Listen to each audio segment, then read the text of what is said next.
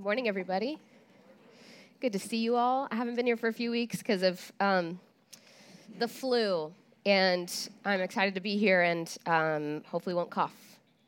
Were any of you here last year when I was very pregnant and post-COVID and had to run into the closet and cough during communion? It was fun. Hopefully it won't happen this year. I just want to say I'm so just overjoyed this morning. I think maybe because I haven't been here for 2 weeks, but also I have this weird little tin that I've got at the thrift store 8 years ago, a little Christmas tin that says "All Hearts Come Home for Christmas." And as we were singing just now, I was like, I feel like that right now in this room. Matt Kinnemore's here. I didn't know you were going to be here. I'm so happy. I just feel overwhelmed with joy. All the people that I love in this room so much. This feels like Christmas Day to me right now. So we got to get moody, though, because it's not Christmas. One more week.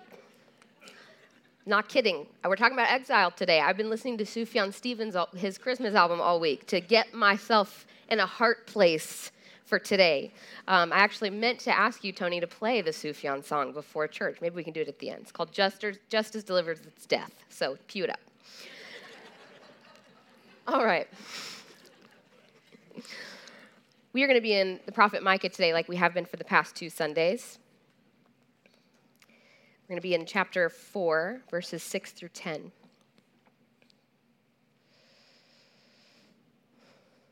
Micah says, "In that day, says the Lord, I will assemble the lame and gather those who have been driven away and those whom I have afflicted. The lame I will make the remnant, and those who are cast off a strong nation.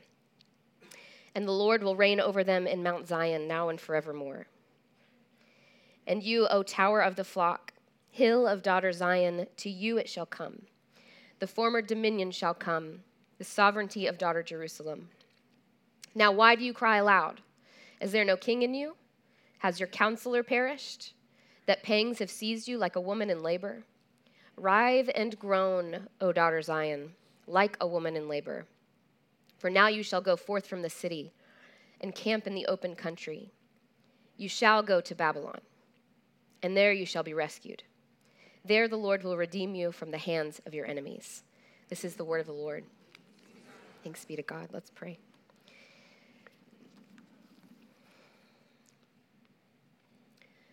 Holy Spirit, I am so thankful for the gift that you've given us in the church calendar.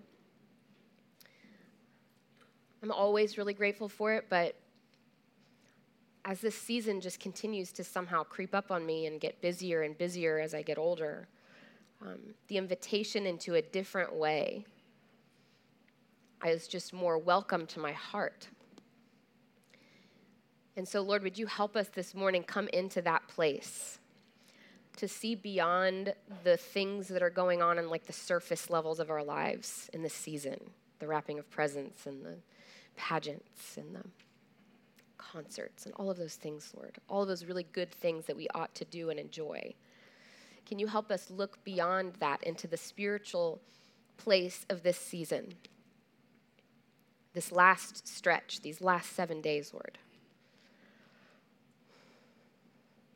Help us to look deeply into your heart.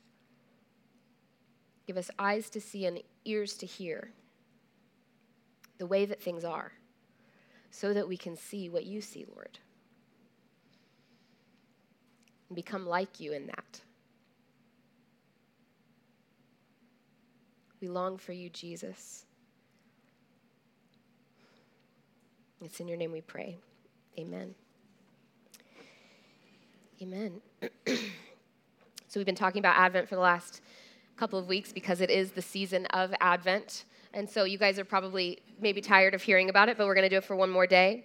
Advent is a season where we do what I believe is an essentially Christian task. It's one of the things that compels me towards Christianity, even now and my whole life through, is that we hold tensions.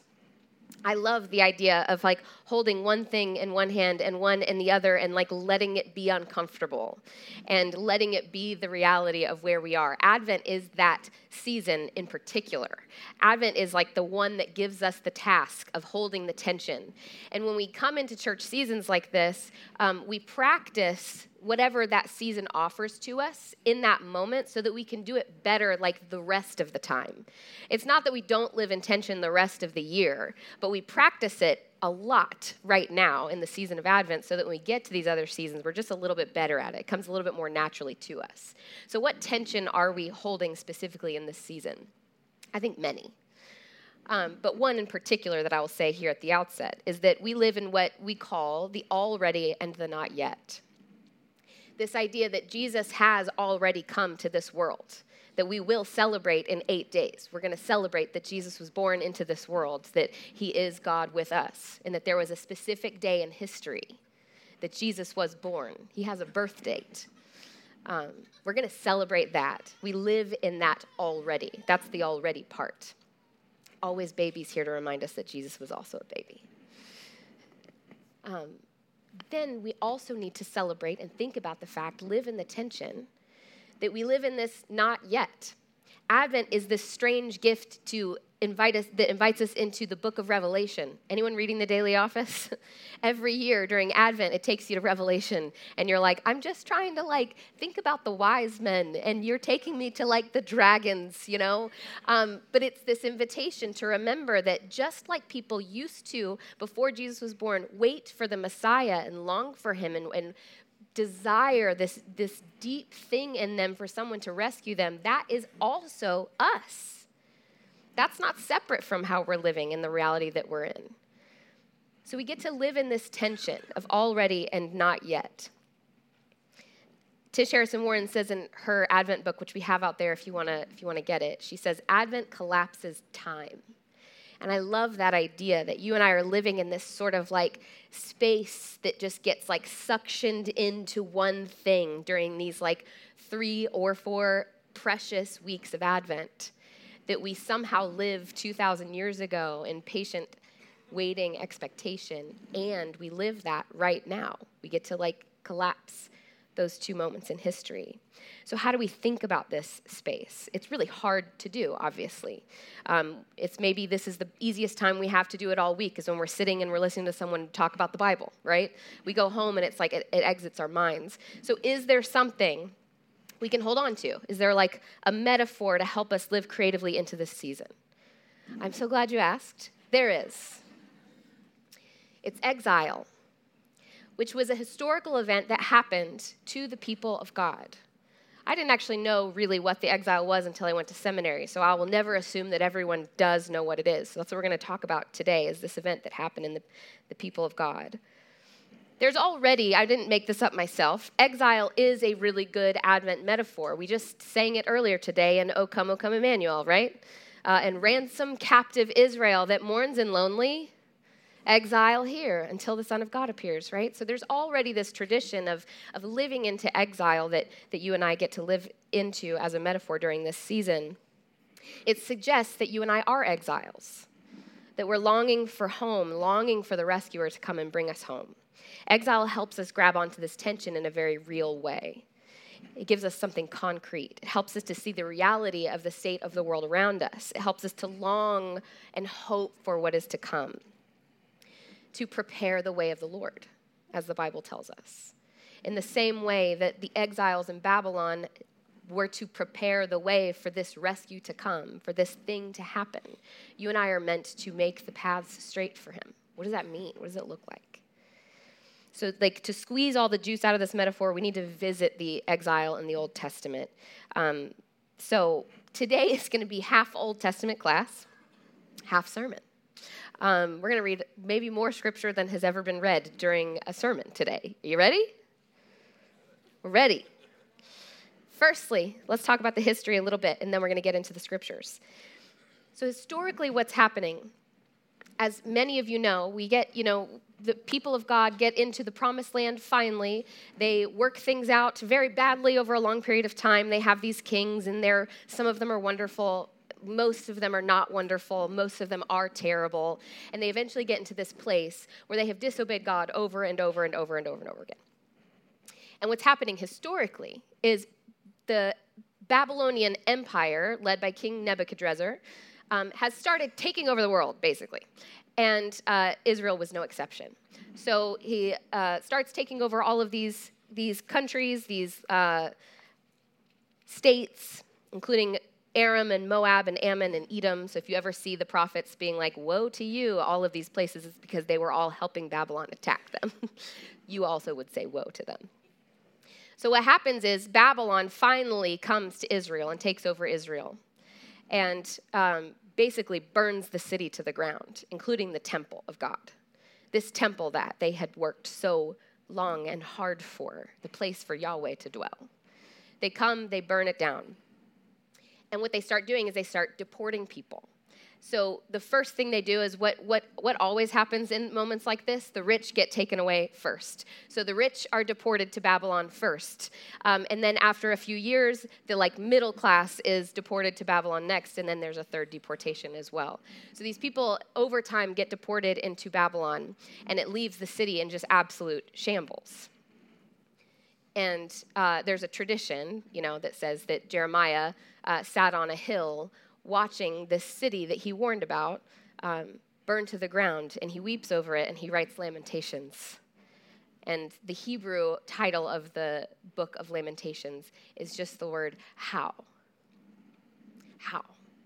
That's like the Sufjan Christmas. You know what I mean? Like that deep, dark place of how did we get here? That's exile. That's the place that the prophets invite us into. So why would God do this? Why would God allow this? How could this happen? Those are the questions that come out of an event like exile, the kinds of Advent questions I think we're invited to ask. All this wilderness wandering, finally getting into the promised land, all the tabernacle instructions and building and carrying, all the temple building and caretaking, all the kings. And it's all gone. It's all burned to ash in the ground. We know what happened historically from the Bible and other ancient documents, but how do we know theologically what was happening at the time? How do we know how the people of God were understanding this event that was happening in their lives? Does anyone know? Who tells us? Prophets. The prophets, right? That's every prophet you have is talking about this event and what it means and understanding it theologically. They're explaining to us what they think it means. Not just telling us historical events, but actually explaining what it means in the eyes of God. They answer the question, why does this happen? Why was Israel, God's chosen people, his cherished possession, the ones he promised to love with a steadfast, never-ending covenant love, sent away from the two things he promised them, their land and their temple? His people, the ones he loved, why were they sent away? It's a really important question to ask. The prophets' whys fall into two main categories. The first is that Israel neglected their call to holiness and worship of Yahweh alone. Ready? Let's go look at some texts. Okay. We're going to look at several passages about this neglect of holiness. First, we're going to go to Jeremiah 16. God says through the prophet Jeremiah, I will doubly repay their iniquity and their sin because they have polluted my land with the carcasses of their detestable idols and have filled my inheritance with their abominations. Strong language, yes? Right. Let's keep going. This is from Hosea chapter 13. And now they keep on sinning and make a cast image for themselves, idols of silver made according to their understanding, all of them the work of artisans, meaning humans made it. Sacrifice to these, they say. People are kissing calves. Therefore they shall be like the morning mist, or like the dew that goes away early, like the chaff that swirls from the threshing floor, or like smoke from a window. From Ezekiel. Your altars shall become desolate, and your incense stands shall be broken, and I will throw down your slain in front of your idols. I will lay the corpses of the people of Israel in front of their idols, and I will scatter your bones around your altars. Wherever you live, your towns shall be waste, and your high places ruined, so that your altars will be waste and ruined. Your idols broken and destroyed, your incense stands cut down, and your works wiped out. This was serious business. And let me just tell you a little nugget of information behind all of that. It's not like if you decided to not be a Christian anymore and became a Muslim. That's not like the different worshiping that was going on. When people worshiped other gods demanded things like human sacrifice, child sacrifice, abominable things that the people of God, when they worshiped other gods, were bringing these acts into the temple of your God and my God. It was not okay. It wasn't that they were just acting a little bit impure. These were bad, bad things going on in the temple of God. That's why God is so serious about holiness and about how they were worshiping. Israel, over and over again for generations and generations, continued to neglect this God who saved them. And they worshiped idols and they sacrificed ungodly things. And God had had enough of it. That's what the prophets tell us. It led to this point. That's one side of the coin of why the prophets tell us that Israel went into exile. There is another, equally important, and that is justice. That they were not enacting the justice commanded of them by God in the Torah. And if this were a class, we would now go to the Torah and read those. But I've got like 10 minutes or something. So we're not going to do that. But we are going to read some of these texts that you will find within the prophets, okay? We're going to do a little bit more, and then we're going to think more about what exile means for us. So let's look at some of these laws, these things about justice. We see in Isaiah 1, Isaiah says, your silver has become dross, your wine is mixed with water. Your princes are rebels and companions of thieves. Everyone loves a bribe and runs after gifts. They do not defend the orphan, and the widow's cause does not come before them. Next from Amos chapter 2. Thus says the Lord, for 3 transgressions of Israel, and for 4 I will not revoke the punishment, because they sell the righteous for silver, and the needy for a pair of sandals. They who trample on the head of the poor into the dust of the earth, and push the afflicted out of the way. Father and son go into the same girl, so that my holy name is profaned. We have holiness and justice in this one text. They lay themselves down beside every altar on garments taken in pledge. And in the house of God, they drink wine bought with fines they imposed. This is like economic justice at its core, guys. There was a lot of injustice happening in Israel at the time. One interesting thing in particular that I want to point out, because it comes up over and over again, not this word in particular, this is a word that we've named over the years as, people who study the text, but references to an economic injustice called latifungalization. You say it with me? Latifungalization. It's a good word, isn't it? You can impress your family in a few weeks. This is not a word, like I said, you'll see in the Bible, but we use it to describe the economic situation that was happening. So this is generally defined as the process of land accumulation at the hands of a few wealthy elite to the deprivation of the poor. Sound familiar? So here's a little bit more information on that. Under the reign of King Hezekiah, who was actually the king while the prophet Micah, who we're reading from today, he was the king while Micah was a prophet. This is what HarperCollins tells us. Judah experienced an economic revolution under this king Hezekiah. Wealth accumulated due to Hezekiah's shrewd political alliances, and that wealth was invested directly into the land, which led to the growth of vast estates and the collapse of small holdings. Wealthy landowners thrived at the expense of small peasant farmers. The shift from a bartering economy to a monetary mercantile economy increased the gap between the rich and the poor. So this starts happening, and these prophets are witnessing this. And the prophets are holding on to the reality that God gave equal to the people of God when they came into the promised land. And this gap starts forming, and these prophets are saying, oh, this is exactly actually what God was trying to prevent when he gave us the laws. Was this separation of rich from poor, was selling the needy for a pair of sandals, right?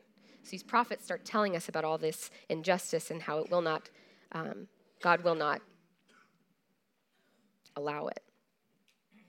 We even see it in the prophet we're studying today in Micah chapter 2. Here's what Micah says. This is maybe my favorite one. It's very poetic and dark. Woe to those who devise wickedness and evil deeds on their beds. When morning dawns, they perform it because it is in their power. They covet fields and seize them, houses and take them away. They oppress householder and house, people and their inheritance. Therefore, thus says the Lord, I am now devising against this family an evil from which you cannot remove your necks. He's talking about exile. And you shall not walk arrogantly, for it will be an evil time. The people of God had abandoned their God-commissioned life of holiness and justice, and for this reason they were sent into exile. This is what the prophets tell us. So what does this story mean for us? Now that we're all in this like dark place, right? You're like, wow, this is not where I wanted to go today. It's okay. There's good news in it.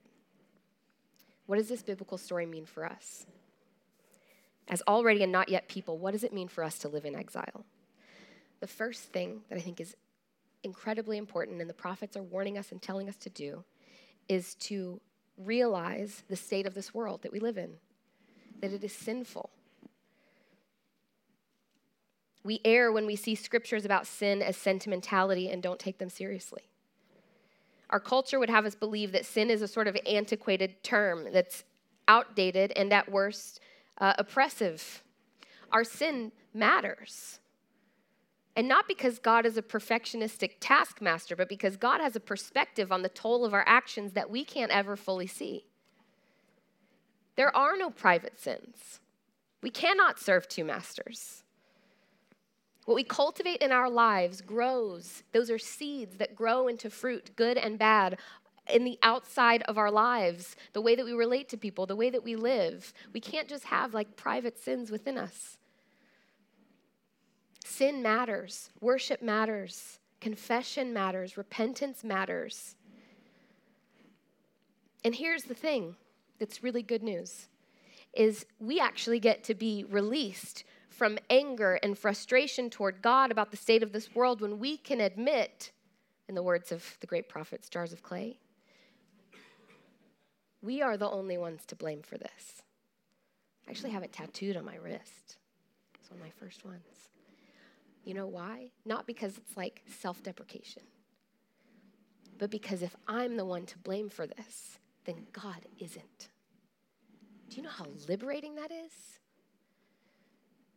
If my sin has brought the world to where it is, then I can release God from the blame for that and like rest and relax in his arms as the one who is going to be faithful through it all, who is going to rescue. I don't have to point the finger at him anymore. I can point the finger at me. And then you know what God does when I point the finger at me? He like removes it, points it towards Jesus, and Jesus takes it all on himself. It's good news to say this world is sinful. It's good news to say I'm sinful. Because God is so much more faithful than me. And Jesus did something about the fact that I am sinful. The story's been written and told. The book's been closed on me and my sin. Sin brought us to where we are. He is sovereign and sin doesn't get the last word. So we can look at our sin with open eyes and be okay. Admit that it's real. We also err, friends, when we see scriptures about justice as sentimentality and don't take them seriously. I am self-righteous, so I will always see texts of sin as very, very real. I will admit, however, I saw texts about justice as sentimentality for a really long time. When we as exile people prepare the way of the Lord, we do everything we can with our life, with what we've been given, to even out the scales. It doesn't mean you have to become a politician or a lobbyist. You can also do those things. Those are great things. It means you need to do what you can with what you have, even if it's really small. It may be your neighbor who's lived in her house for 30 years and her property taxes are getting too high for her to stay. Maybe you live next to her because it's your job to help her figure out how to stay in her house. That's exactly what the Old Testament prophets are talking about. It might mean taking up the mantle of fighting for equality for women in your workplace, even if you get labeled a horrible feminist, right? And if people are tired of hearing you talk about it. It may be the thing that you're meant to fight for. It might mean learning to listen to people who think differently than you, even if they say it in a way that you feel like isn't right, even if it sounds wrong to your ears. Then maybe you can open yourself up and say, maybe there's something they're telling me that I need to listen to. And it most certainly means taking up the cause of anti-racism and listening to voices of our black brothers and sisters and people of color and believing them, even if we can't see it, when they say the scales still aren't even. That Old Testament cry of the people of God to their God, the scales aren't even, God. That's a cry God hears. The Old Testament tells us over and over again. We have to listen to that cry. So what does all this look like? Is there a biblical imperative to all of this? In Micah chapter 6, he gives us this imperative with really simple terms for all of us to hold on to. With what shall I come before the Lord and bow myself before God on high? Shall I come before him with burnt offerings, with calves a year old? Will the Lord be pleased with thousands of rams, with 10,000s of rivers of oil? Shall I give my firstborn for my transgression, the fruit of my body for the sin of my soul? He has told you, O mortal, what is good. And what does the Lord require of you? But to do justice, to love kindness, and to walk humbly with your God. People of holiness, people of justice, people of love. That's what it means to be exile people. That's what it means to prepare the way of the Lord. To live as faithful exiles, we ask the question, is it just? Is it kind? Is it holy? Jesus showed us this with his life in a way that there was something about this old world, this old way of being given laws that we just couldn't see. Like our eyes couldn't see it until someone came in the flesh and showed us what it looked like to live it out day to day. That holiness plus justice equals love. That God with us put on flesh and blood in perfect holiness and perfect justice and showed us what it meant to be lived out in human existence. That it meant love, a redeeming kind of love, not a sentimental love. It meant holiness that includes rather than excludes. It meant justice that walks hand in hand with mercy. We could never have gotten it if we didn't see it lived out in the life and death and resurrection of Jesus. So in Advent, we remember that we are exiles, that we live in a world that's full of sin and its consequences everywhere we look, especially in the church. We live in a world where justice seems to slip further and further from the grasp of those who need it most. We recognize that we are living in Babylon. We look all around us. We're not where we're meant to be. Because then we can truly feel the hope of what Micah told us in our text today. This is like an Advent chorus theme. You shall go to Babylon, and there you shall be rescued. What should be our final judgment is the place where we get to be rescued. You shall go to Babylon, and there you shall be rescued. And it's here in the midst of all of this mess that the rescuer will come, that he did come once and will come again, the already and the not yet. What color is our candle today? What is it? It's pink. It's pink. It's the joy candle. Did you know that? Each candle has like a little theme. And our candle theme this week is joy. And the reason they give us a pink candle, which aesthetically bothers me, just if you wanted to know, is because it's never that dark with Jesus. The pink candle is the reminder that even in the worst things, in the worst times, the news is good. And Jesus will come. So we get this pink candle to remind us that that's true. So I think the candle, this pink candle this week, is the special invitation to this tension, to this already not yet light and dark, sorrow and joy of this season. We get invited to hold that tension, especially today and this week. The joy candle reminds us that it is all going to be okay, no matter how dark it may seem, even though you look around and you think, man, we're still in Babylon. And again, not sentimentally, but because Christ has died, Christ is risen, and Christ will come again. Amen? Amen.